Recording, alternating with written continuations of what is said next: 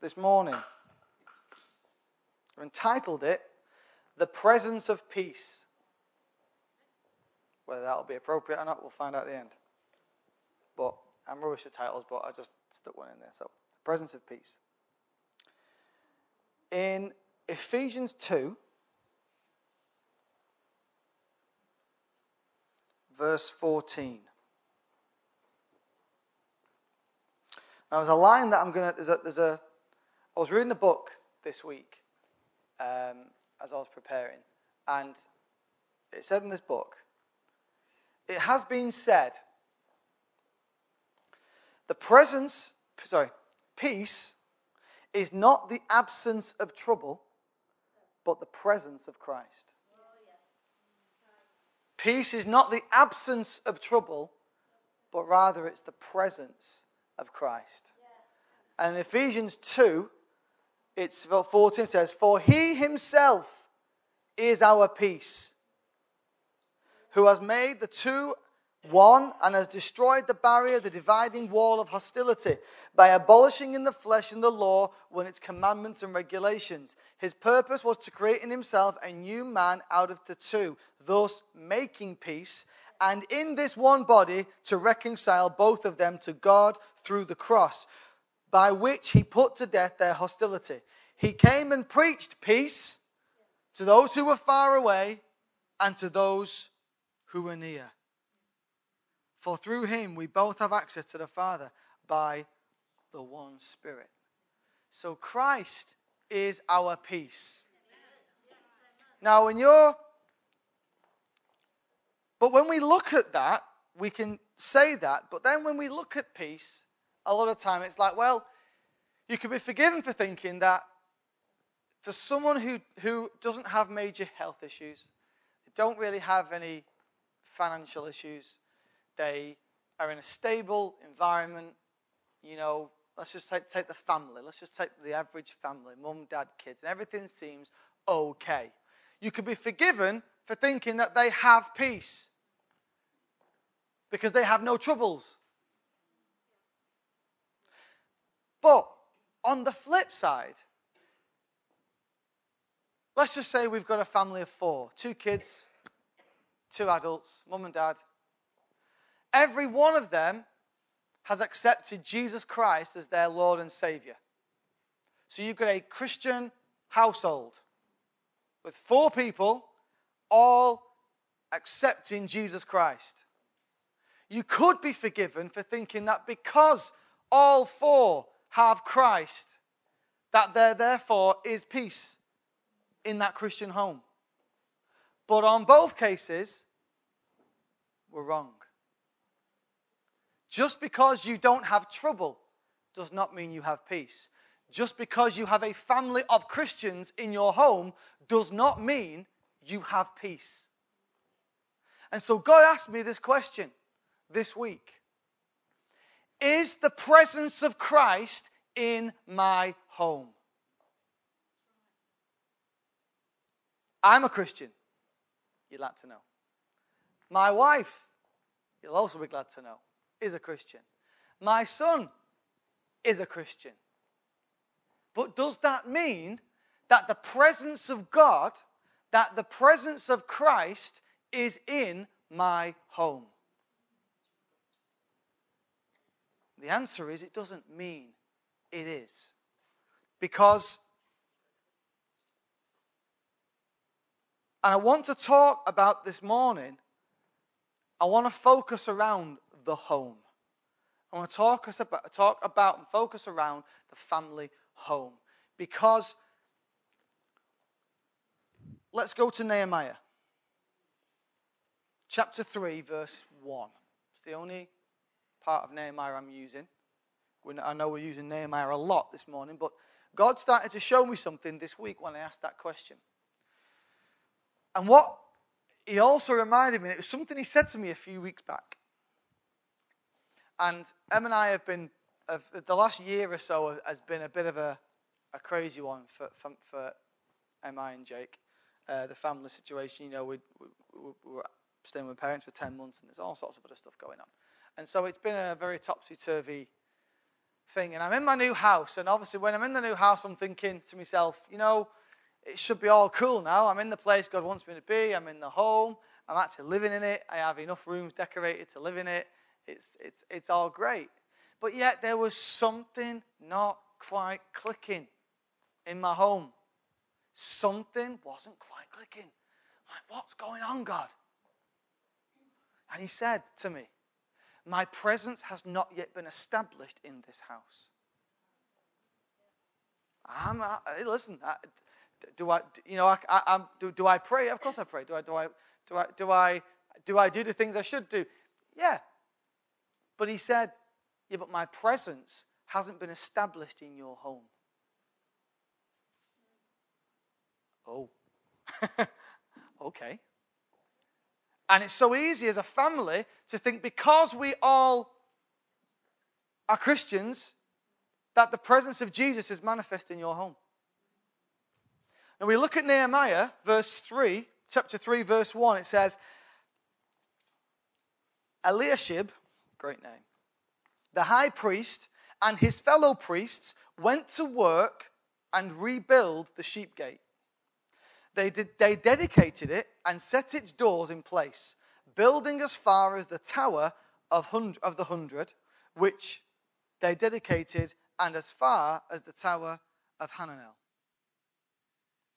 The very first thing you see the Israelites rebuild was not the walls. We've been talking about restoring the walls, am I correct? So restoring the walls of society, but restoring the walls of the family. But the first thing Nehemiah did, he didn't build the walls. He repaired the gate. Now in Israel, in Nehemiah's Israel, there were 12 gates. Okay, there was 12 gates on. I'm not going to list them, it doesn't really matter, but there's 12 gates. Well, think about this. If I build a wall all around, and I've not built a gate, I can't get out, and no one can get in. It's a prison, yeah. It's an impenetrable wall for someone on the outside, and you're an absolute numpty if you build a wall inside and stay in it and don't give yourself a gate, because you can't get out. So there has to be an entrance point. There first has to be an entrance point. And what was also interesting was who was it who built and repaired the first gate? It was the priests. And what did the priests do? They dedicated it. They dedicated that gate to the Lord. The priests were the people. I always do this. I always speak to you and then I look at my notes and repeat what I've just said. So there must be a gateway in our home, first and foremost, for Christ to get in. It's okay building walls. That's protecting the wall. But if Christ can't get in, then here's what happens. So it's great that we have gates, okay? So let's just say we built a gate. So there is an entrance point for the Spirit of Jesus Christ to get in. But what that also means is there's a presence for a spirit to get in. And it says here in Matthew chapter 12, 43 to 45. Matthew chapter 3, verse 12. I'll start again. Matthew chapter 12, verse 43 to 45. And it says, when an impure spirit comes out of a person, it goes through arid places seeking rest and does not find it. Then it says, I will return to the house I left. When it arrives, it finds the house unoccupied, swept clean and put in order. Then it goes and takes with it 7 other spirits more wicked than itself, and they go in and they live there. And the final condition of that person is worse than the first. You see, in our homes, it's great. Christ comes in, saves you, you give your heart to Christ, and he gets rid of some stuff. And so therefore you think, I'm all right now. I've got rid of some stuff. I've got a family that we all go to church, everything's cool, everything's all right, everything's hunky-dory. Because we go to church and we love God. But so your house can be clean and tidy. Everything can be in order in your house. My wife hates it when things aren't in order. She stresses about the fact that things are not in order. And Jake and I are just the worst at keeping things in order. And I'll tell you, I've been through 13 years of training, and I'm getting there. I'm getting there now. When I empty a dishwasher, I know where the plates go. I know where the cups go. I know where the tea bags are kept. I know where I put the washing. I know what to do, all that sort of stuff now. But it's like, I just think, I'm putting that down there. I know where that is. So when I come back to it next time, I know it's there. But Emma's like, no, that's not the place where it goes. So go and put it where the place it goes. So we can have a clean and tidy house. And I know many of you will say, I've got a clean and tidy house. But if your house is unoccupied, if I leave my door open, my front door open, I have nice neighbours. So I'm all right to think that for a while, no one's going to walk in and steal me stuff. But if I permanently just keep my door wide open, and there's no one in, at some point, someone's going to walk in my home. That is an uninvited guest. And mess up my clean house. Has anyone ever been burgled? Right. Has anyone ever seen pictures of people who've been burgled? It's not clean and tidy, is it? It's a mess. It's an absolute mess. They just have no appreciation for what you've done. They don't care about your life. They don't care about what your family. They don't care about nothing. They go in there, and they go in there to destroy your home and get what they think is valuable for them, and they take it. And the enemy is absolutely no different. So it's great. But we must recognize that just because we have Christ in our life does not mean he is in our home.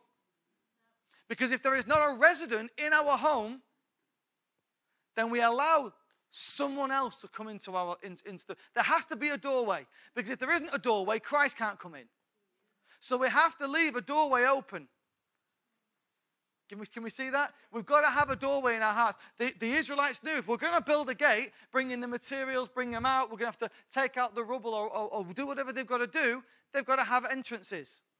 And we need entrances and portals that we allow Christ to come in. To make a manifest, to be manifest. Not just to be there, but to be manifest and to become a resident, not a visitor in our home. But what we often find is that we are a Christian family in name and we are a Christian family in belief, but do our homes reflect that which we profess? In the way we deal with each other, in the way we speak to one another, in the way we respond. Is Christ a presence in your home? And what we found and what we see often with families is that there is a culture that begins to develop in a home. We all say, you know, like when you go to someone else's house and they have tea differently than you do. Maybe at a different time, or maybe like in your house it's just on a tray in front of the TV. And you got someone else's house and it's all like silver plate service, and it's like, this is just normal for us. We just have it at the dining room table.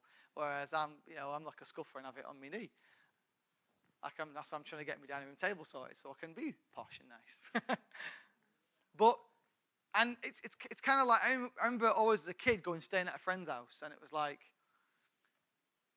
I might think, I always have a drink before I go to bed, and they don't. Or like, their mum gives like really tiny portions, and my mum gives like mammoth portions, and it's just like, that is true. My mum, honestly, it's not a plate, it's a trough. You'll never go hungry at my mum's house. But there's a culture that gets formed, isn't it? And in our own homes, a culture gets formed. But if that culture is not a representation of Christ, but you go to church, we still think we have Christ in our home. And if we look at Samson in Judges, I will stop flying all over the place in a minute, I promise. But it was just I want to try and get these things, before I get to the main scripture that we're doing, I wanted to kind of show you some things. And in Judges 16, 20 to 21, you can just note it down, I'll read it to you. It says, so you've got to understand, this is where Samson is at the height of his power, and he's with Delilah, and Delilah's trying to find out the secret to his strength. Yeah, so we all know where we're at with that one, don't we? Yeah, if you don't, then you really need to read your Bible more. No judgment, but sort yourself out. But then she called, Samson, the Philistines are upon you. He awoke from his sleep and thought, I'll go out as before and shake myself free. I'll just do what I do. I'll just do what I always do. But he did not know that the Lord had left him. Then the Philistines seized him, gouged out his eyes, took him down to the Gaza, binding him with bronze shackles. They set him to grinding the corn in prison. So many times we take it for granted that because I'm a Christian, Christ is in my home. Until something happens and then you realize, exactly, comic timing. And then you realize, why is all this stuff happening? Why didn't I see it? Why was I unaware? Why am I being attacked? Why is my home infiltrated? Why is there no peace in my home? And then you suddenly realize, because Christ wasn't there in the way you thought he was there. And if we're going to have a look at building any walls, we want to sort the depth of our family out, we first have to make sure that the one who can keep peace in our home is actually present in our home. Because if you try and deal with issues in your life without the presence of Christ being manifest in your home, then you will find conflict and you'll find all other kinds of spirits begin to manifest in its place. And as a house, we have to be aware of the presence of God in our living room, in our bedroom, in our kitchen, in our garage, in our back garden or yard. If we're not aware of when God is and isn't in the place, and I had to have this revelation myself, because I'm wondering what's wrong in my home, and God says, you've not yet established it. Yeah, I'm with you. I'm with you because I'm with you. Do I love you? Yes. But I have to do something. It's my responsibility to bring the presence of Christ into my home. It's our responsibility to ensure that, and that's why I've got the youth in. It's your responsibility, just like it's mum and dad's responsibility, to make sure that the presence of Christ is evident in the home. Or we end up being a people like Samson that without realizing it, keep going into prison. Keep going into bondage. And I never saw it. I never knew it. I've been dealing. This is how I always thought I dealt with things. This is the way we've always done things. And then when you drill down, your door is wide open. But because the King of Kings and the Lord of Lords isn't there, we allow spirits to come in. Now you can feel fine for years. You can feel fine for months. There are people all over this place that will say they've got peace. But it takes one moment. It takes one incident. And everything then, you see what everything is built on. What is my family built on? Have I got sand or am I on a rock? And so,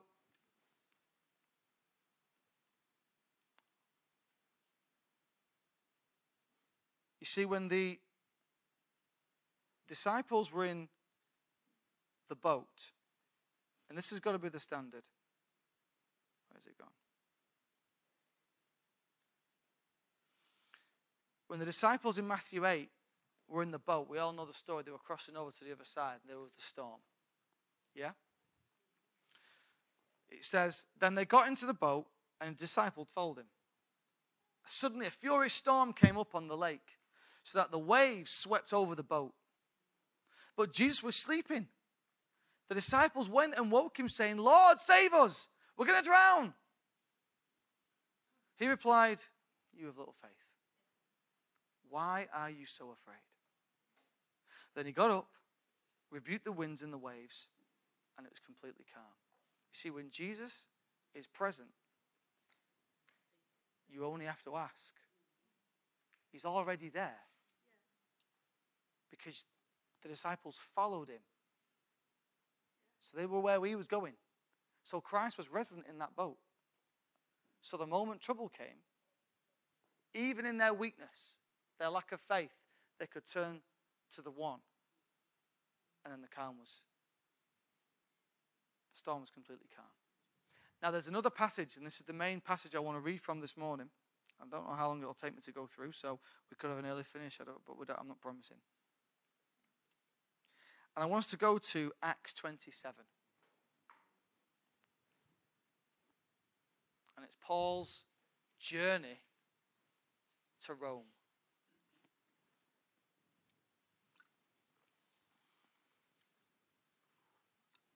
Making sense so far? I'd like to just make sure.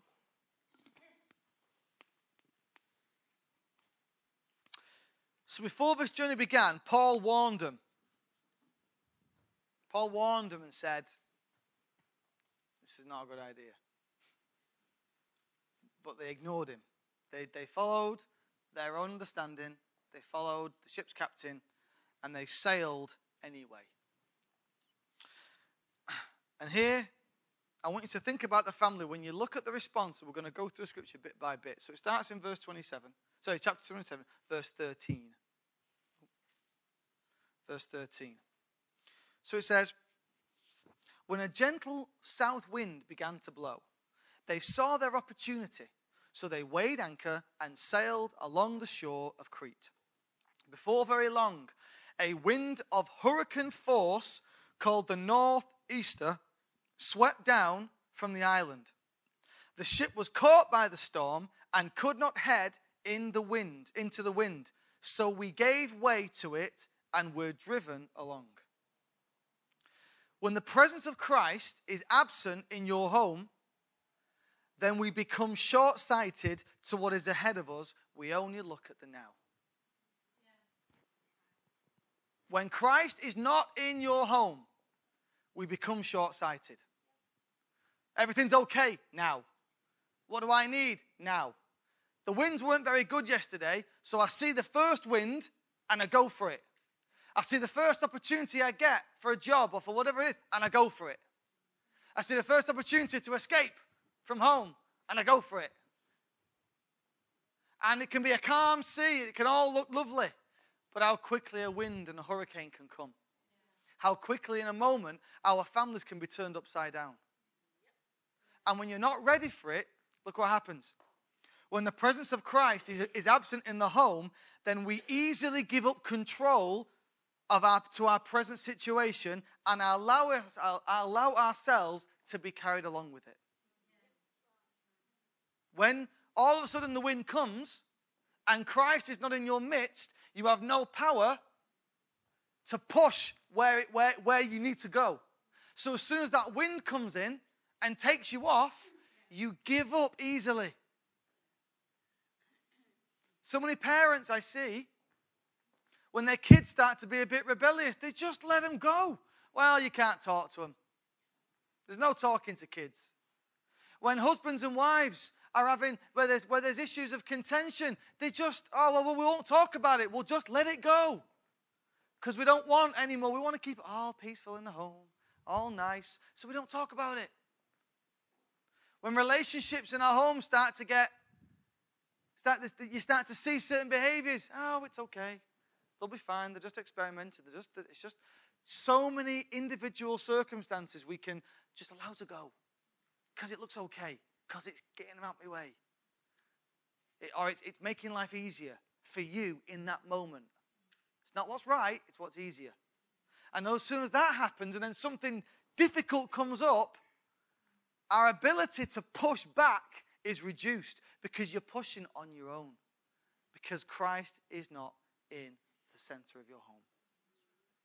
There is no presence, but there's also no presence to warn you. There's no warning. What did we talk about when we spoke about, and we have spoken about a prophetic watchman? The Spirit gives you eyes to see beyond. You see beyond the current pattern. See, if I rely on my mobile phone, it tells me it's going to be sunny tomorrow. I have absolutely no idea whether it will be or not. because it'll probably rain, and then it'll be snowing, and then I'll have a thunderstorm. I can't rely on the app. But in the Spirit, I can rely on the eyes that God has given me.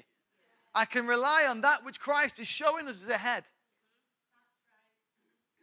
But if he's not in the midst, then you're not even looking beyond what you're seeing right now. I'm earning all that. I've got a friend. They're earning money. He's in a high-risk job, but he's earning really good money. So they've remortgaged their house to the hilt so they can do it all up. Well, while we've got the money, let's do it. How many times do we make decisions because everything's all right now? So let's just take a risk and go for it. Not put much thought into it. It's what I want. It's what I need. It's what makes things better in my eyes. But when the presence is absent, we easily give up control. How can you build anything if you easily give up control when something else comes into your home? It says, in verse 16, 17, as we passed to the lee of a small island called Coda, we were hardly able to make the lifeboat secure. So the men hoisted it aboard. Then they passed ropes under the ship itself to hold it together. Because they were afraid they would run aground on the sandbars of the Syrtis, they lowered the sea anchor and let the ship be driven along. You see, when the presence of Christ is absent in the home, it quickly dissolves into a state of chaos and instability. Fear begins to take hold, and we make drastic action with little thought.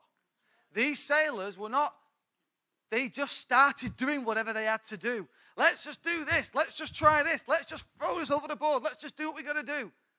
Because all of a sudden now, there's no calm. There is no peace. Because Christ is our peace. But Christ isn't there. So something else is. And so our family deteriorates into chaos. Who's ever had an argument and one person makes one comment and before you know it, it's a full-blown war? In that conversation, is Christ present? No. So you've got to think about your home. I want you to be thinking about your house when I say these things. Because this isn't about, it might be generic because I'm not going to try and give every single potential situation that you might find in your home. But how easily. I had it with Jacob the other week.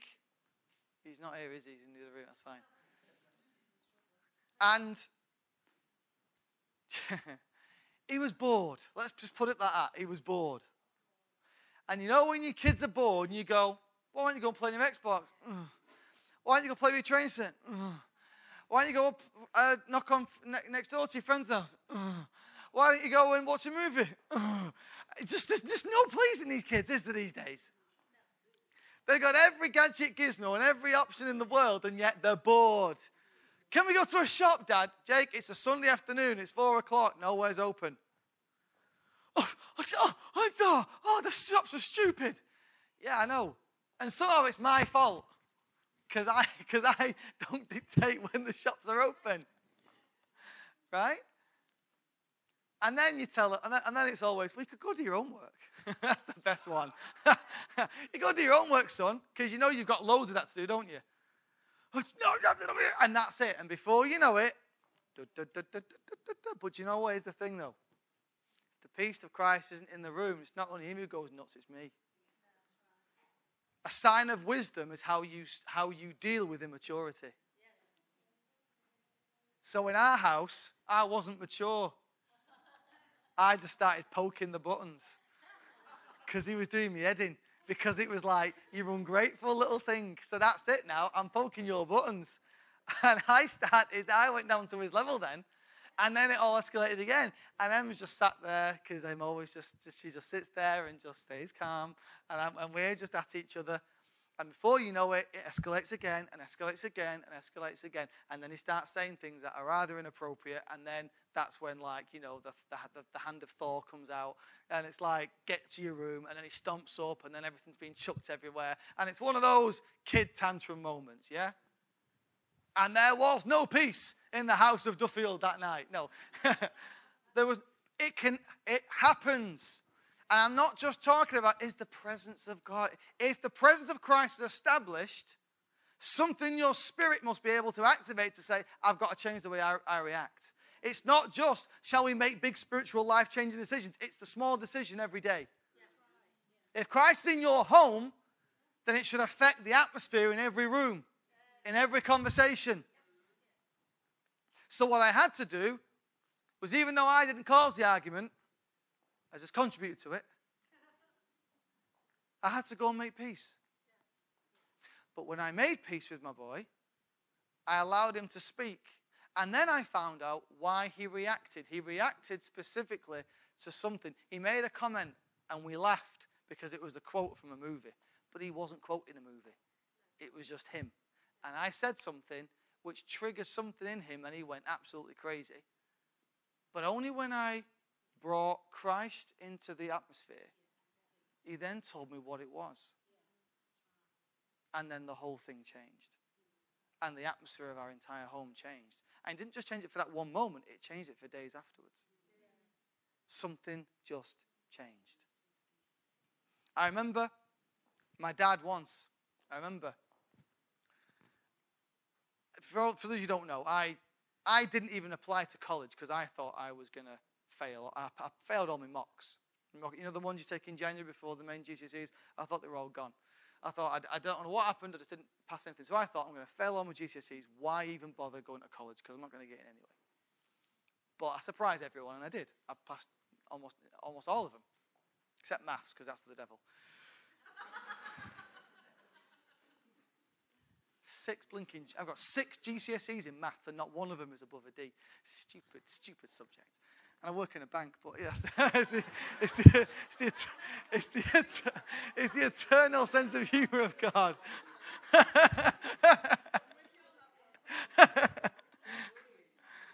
Don't you love God, eh? Makes you work in a bank.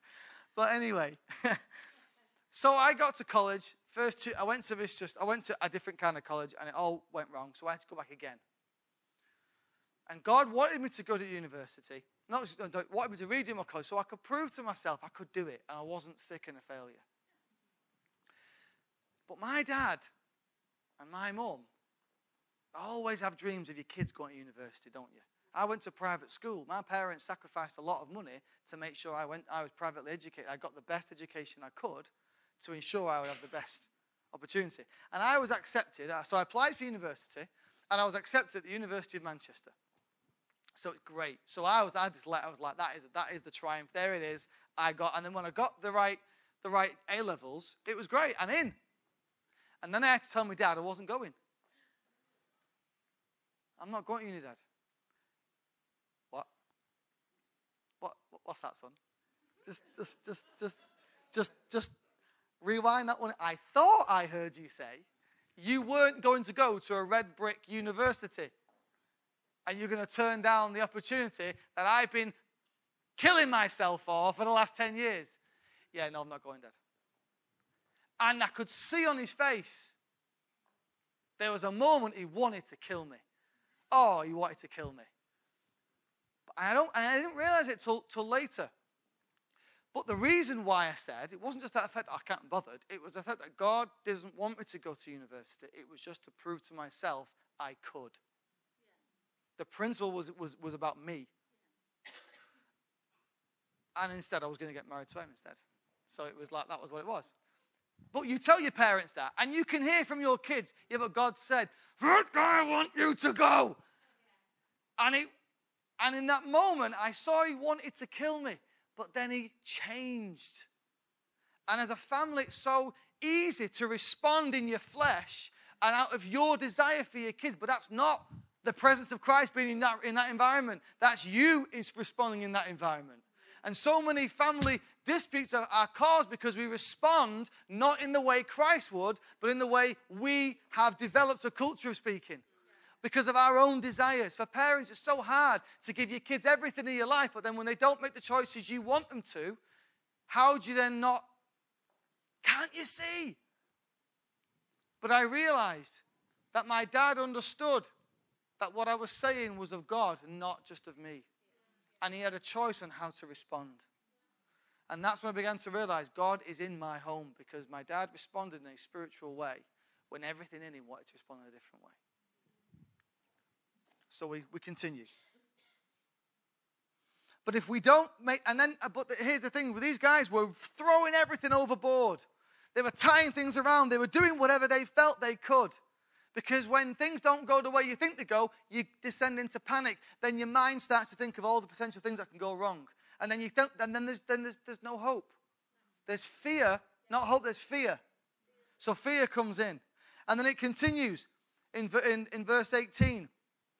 We took such a violent battering from the storm. This is not a small storm. We took such a violent battering from the storm that the next day they began to throw the cargo overboard. And on the third day, they threw the ship's tackle overboard with their own hands.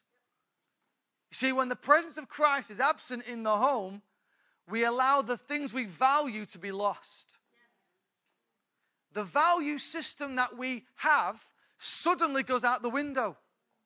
Because you're not acting based on what you're convicted by. You're acting on what I think might fix a situation.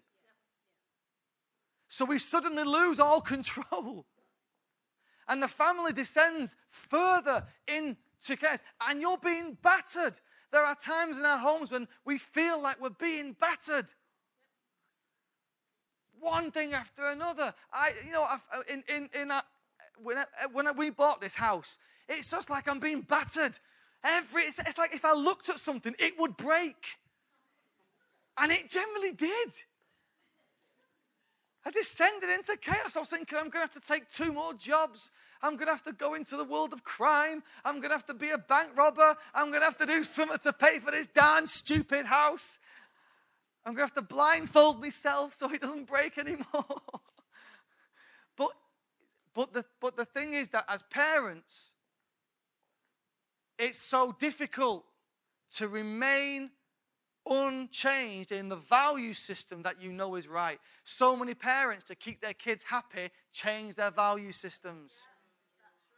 Oh, man.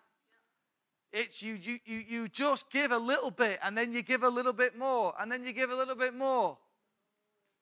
And the kids are just thinking that's what's best for them because it means that they get to say yes, because most young people don't think further than this week. They don't. Sorry, guys, you don't. You know you don't. I've told them enough times. Try to train them how to think beyond that, and it's hard. But young people, you also have a responsibility not to cause your parents to compromise on their values, even if you don't always like them. Now, one of the things I'm aware of, and I know this is true, so I'm talking to our African congregation now. Because seriously, this is true. Many of you guys, you weren't born here. You were born Zambia, Malawi, Ghana, Nigeria, Swaziland, all over the place, yeah? But you came here to make a new life. So you raised your kids. So you might be Ghanaian, or you might be Zambian, or you might be Malawi, but your kids ain't. Because although they're surrounded by Western culture. They're raised in Western schools. They have Western friends. They go to a Kingdom church, but still a Western Kingdom church. And so all of a sudden, culture can become a very difficult thing because they don't think the way you think. Because although you were brought up in one culture, they're not thinking like that because they're brought up in a different culture. But you brought them up in it, but still expect them to honor what you think is right from your culture back home. You tell me that isn't going to bring some problems in the home. And it's hard. But listen, for all those good English people here, it's just the same for us. Even now with Jake, the culture that Jake has is different than when I was a kid. Culture is constantly changing. The expectations of kids are changing. And our family homes are constantly have the ability to be run into rack and ruin. Because all of these different ends. But if Christ isn't in the home, we continue to operate in the way we've always operated. So we think culturally. We think logically. We think with our own understanding. And you just think my family's getting battered. But we abandon the values we hold dear to us in order not just to preserve our kids, but to preserve ourselves. Conflict, selfishness, greed, slander, betrayal, lies, deceit, malice. All of these things can enter. When I work in a bank, I see the way parents speak to the kids. It's disgusting. But then I see the way the kids speak to the parents. And that's also disgusting. But that's the culture in the home. I see kids who swear at the parents and absolutely humiliate them, and the parents don't bat an eyelid. Why? Because that's allowed. It's the way it works. So listen, before we start looking at building the walls, there's no walls to be built here until we can start to find the presence of Christ right in the midst of every situation, every conversation. And here it says, verse 27, verse 20. When neither sun nor stars appeared for many days, and the storm continued raging, we finally gave up all hope of being saved. And so we suddenly, that's why we have a tree of Tameside, because parents wrote off their kids. We can write off at each other. You can write off your husband, he'll never change. You can write off your wife, she'll never change. You can write off your parents. I just don't connect with my parents. They frustrate me, they antagonize me, they annoy me. I write them off. I keep them here. Because if I get any closer, arguments just come. If I get any closer, we know what's going. If I touch that button, I know there's going to be a nuclear device underneath it. You know, walking around your house is like walking around with a bunch of landmines. You're not sure which bit of the carpet, if I tread on. This is family. Because we're Christians, it makes no difference. We still have to live with each other. We still have to, and if you want to take it outside the home and put it in here, the same issues can be here. We get frustrated with each other's mentality. We get frustrated with the kids. I mean, I had to talk to our challenge our worship team, our existing worship team. If we want these young people over here to desire to be worshippers, then it's like if they go, get out, go away, get out, stupid kids, get away from the, I don't want to go near there because I'll get shouted at. We have to embrace them. There's got to be a change in our hearts. Mothers and fathers have got to go to their children. Children have got to come to their parents. There's got to be something that's different in our homes. An atmosphere that changes. Right, next bit. 21 to 25. After they had gone a long time without food, Paul stood up, being them before them, and said, "Men, you should have taken my advice not to sail from Crete. Then you would have spared yourselves this damage and loss." Sounds like my mum and dad, that. I told you so.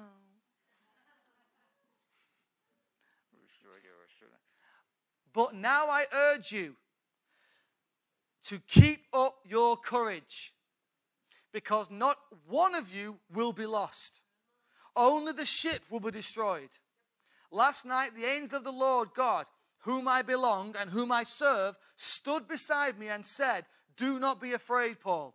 You must stand trial before Caesar, and God has graciously given you the lives of all who sail with you. So keep your courage, men, for I have faith in God that it will happen just as he told me." You see, when you listen to Luke, who was the writer of this, he said, I think it was Luke, wasn't it? It was writing. He said, we finally gave up hope of being saved. But here's the thing, that was him saying we. So Paul didn't travel alone. Paul traveled with companions. So we can have a house of Christians, and most of us have given up hope because we can't see any different. But there was one, and his name was Paul, and he did not give up hope. So he spoke incorrectly because he was speaking on behalf of the men. There were 276 men aboard that ship. But there was one who did not give up hope. Because he was crying out to God. This is my interpretation, so it doesn't say it. But when an angel of the Lord appears to you, generally it's because you're crying out to him. Paul knew when he got on the ship, he was on a mission. Paul had sight beyond the present trouble. So Paul was at peace, even though there was a 14-day long storm. Now you can imagine. Now my wife gets seasick. She gets travel sick. If she's in the back of a car for too long and she can't see where she's going, she gets very sick. So she normally sits in the front or in the middle. She likes to be in the middle because then she can see the road ahead. And if you can't see the road ahead and you're in a storm and it's just battering you and battering you and battering you, you're going to lose hope and you're going to start to feel nauseous. But when you know where you're at, you know that what God has spoken over your family, because you're fighting over your family, because you're fighting to keep Christ in your house, in your kids, in you, then you're able to see beyond what is going on and are able to respond in peace. Because when you've got 276 people and 275 of them have all lost hope, it takes a man who will stand out that will be able to say, now, I might have told you not to do this. However, have courage. Keep up your courage. Keep up your courage. Why? Because the angel of the Lord has come in. He came and stood right next to me. And all it takes, like in the boat, is for us to bring the manifest presence of Jesus Christ into the midst of every home. And the entire ship can be turned in one moment. The entirety of our homes can be lifted. Now, I know some of you are maybe the only person in your home who's a Christian, but it only took one. It only took one. One individual. All Paul had to do was stand and cry out to God. And God came and met him. And the presence of Jesus Christ came into that place. And the 275 people on that boat that had no hope suddenly had some hope. Because he responded different to every other person in the home. Sometimes when there's chaos in your home, one of you has to stand up and act differently. You might be 100% right to be annoyed at your family. You might be 100% justified, but you've still got to take responsibility to bring Christ into that environment. That's the only thing that will realign hope in your house. That's the only thing that will keep your ship from being destroyed. So before we start to talk about building the walls, we can build walls all day long, but if there's no gate for Christ to enter in, then there is no way for us to build anything that will last. There's no way to get out again. And you're stuck in your storm. If you do not open an entrance point for Christ to come in, then you will stay in your storm. And you will not know peace, whether there is trouble or whether there isn't trouble, because Christ is not present in our lives. So we said not all had lost hope. But it was Paul. He was the one who brought the presence of Christ into the environment. He was the priest that built the gate that called unto the Lord. We have to be priests in our own home. What does the priest do? He brings the sacrifices that are pleasing to God. You know, the other day,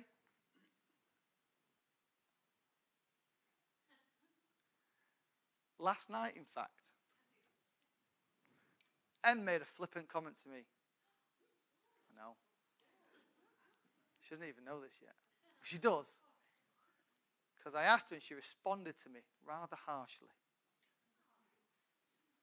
And she was just, guess what she was doing? She was tidying Jake's room. That's why. So you can understand she was annoyed. Jake was out and she was doing Jake's room.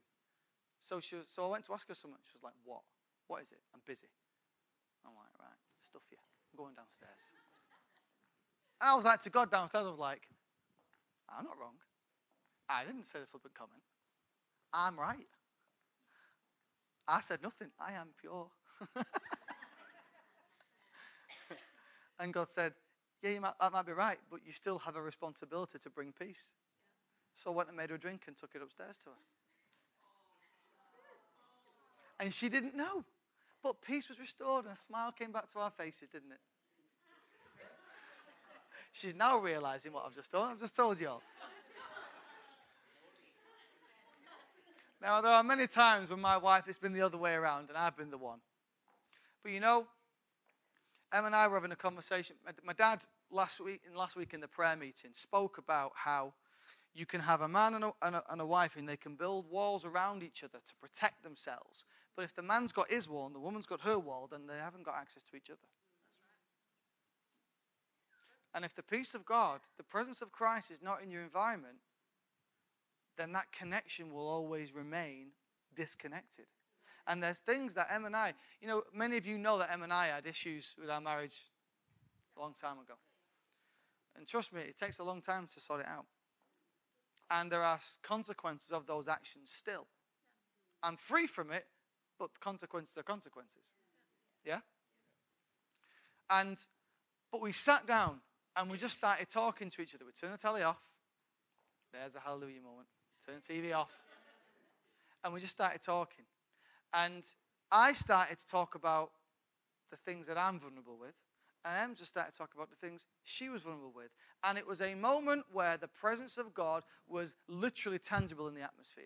Because only when Christ is present can those conversations happen and it be a two-way, peaceful conversation. And then we began to realize there were things even now. I'm pretty confident I've got a good marriage. But there are even things that I didn't know were still causing us to not talk about certain things. Because the presence of Christ was not established enough in my bedroom, in my living room, and in the home. For us to have intimacy with our kids, there has to be a presence of Christ. So that when you walk into that room, we respond differently. There has to be something that when we respond to each other, the way we talk, the way we approach each other, there has to be something different that causes a different response. And when that happens, that's when lives get changed. That's when the relationships we have with our parents, with our children, become changed. That's when culture no longer matters. That's when opinions no longer matter. That's when history no longer matters. And our homes become a place where as soon as you walk in, there's something about the atmosphere. And there is peace in the midst of any situation. And I really want to encourage us. It says here see, when the presence of Christ is found in the home, the ability and grace for all to be saved is there. Paul stood for the 275 and said, not one of you will die. I will not lose one of you. Because God has allowed us to take our families through. We can take our families through. Just whatever you think of your home life right now, God can take you through.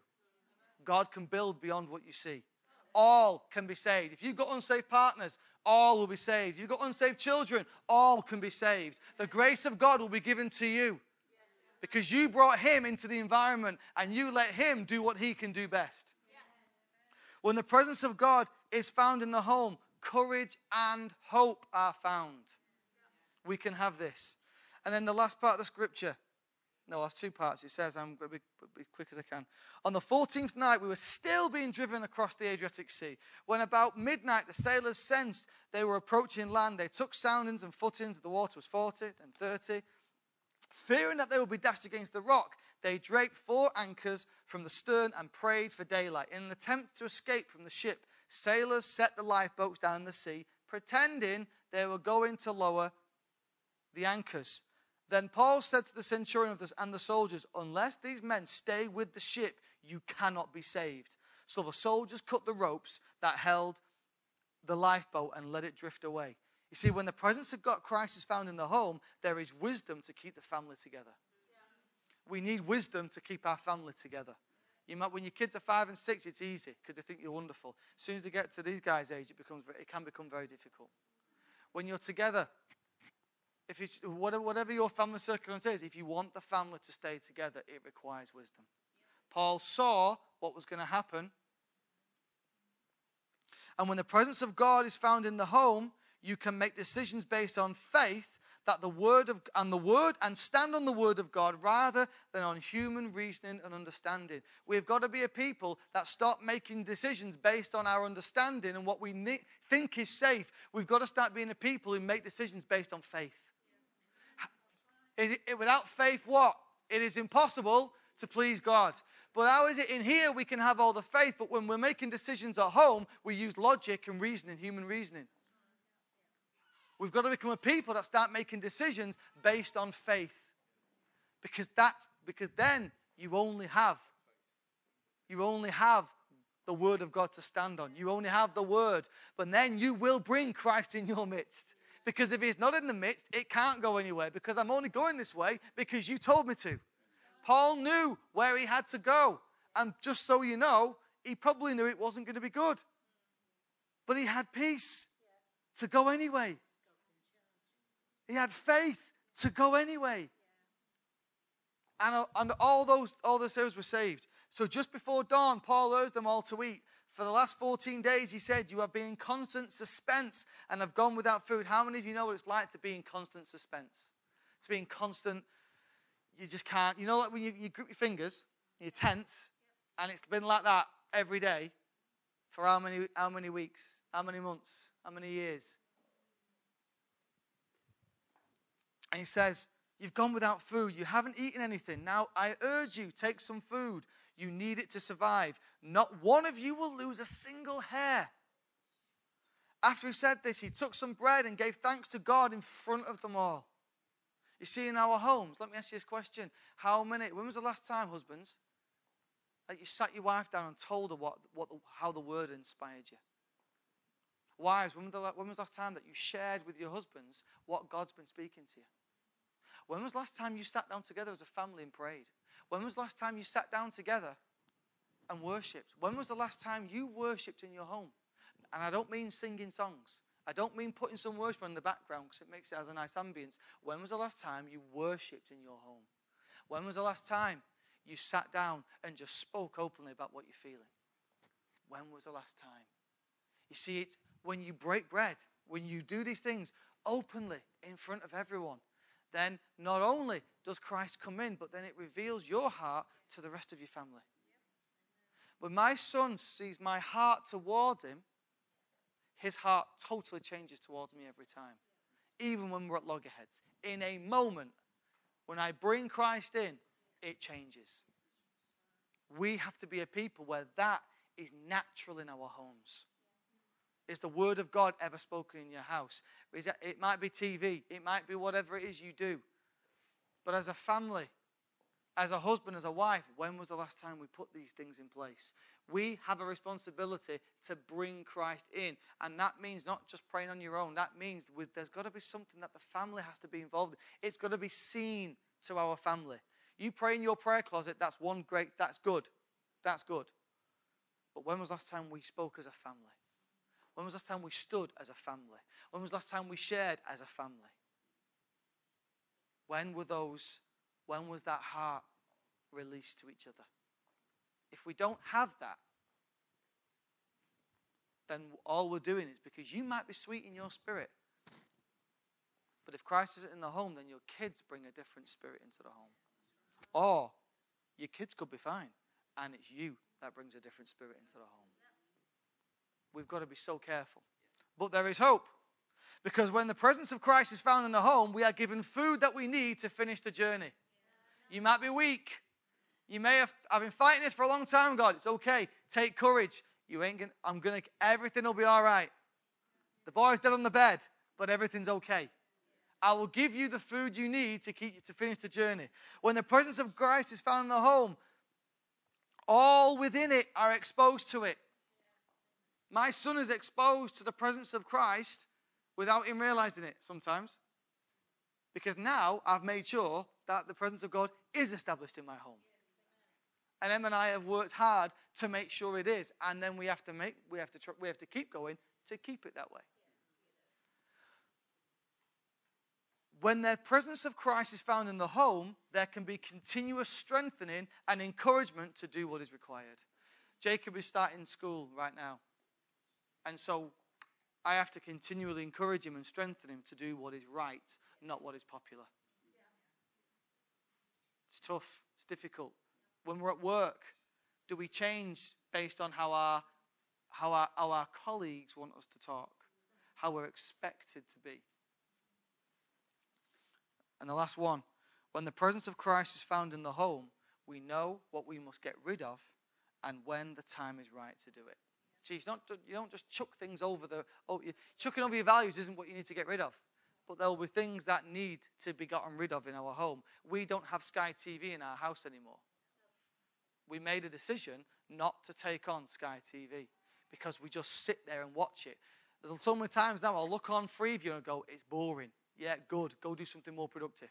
Yes. Turn the TV off and have a conversation with your wife. Go read a book. Go do something else. How many times I go, well, I'll pray after I've watched this movie. And I don't because I'm too tired. Or every time I'm trying to pray, I've just got this movie running through my mind all the time because my brain is full of other things. And all of a sudden now I don't have motivation to do it.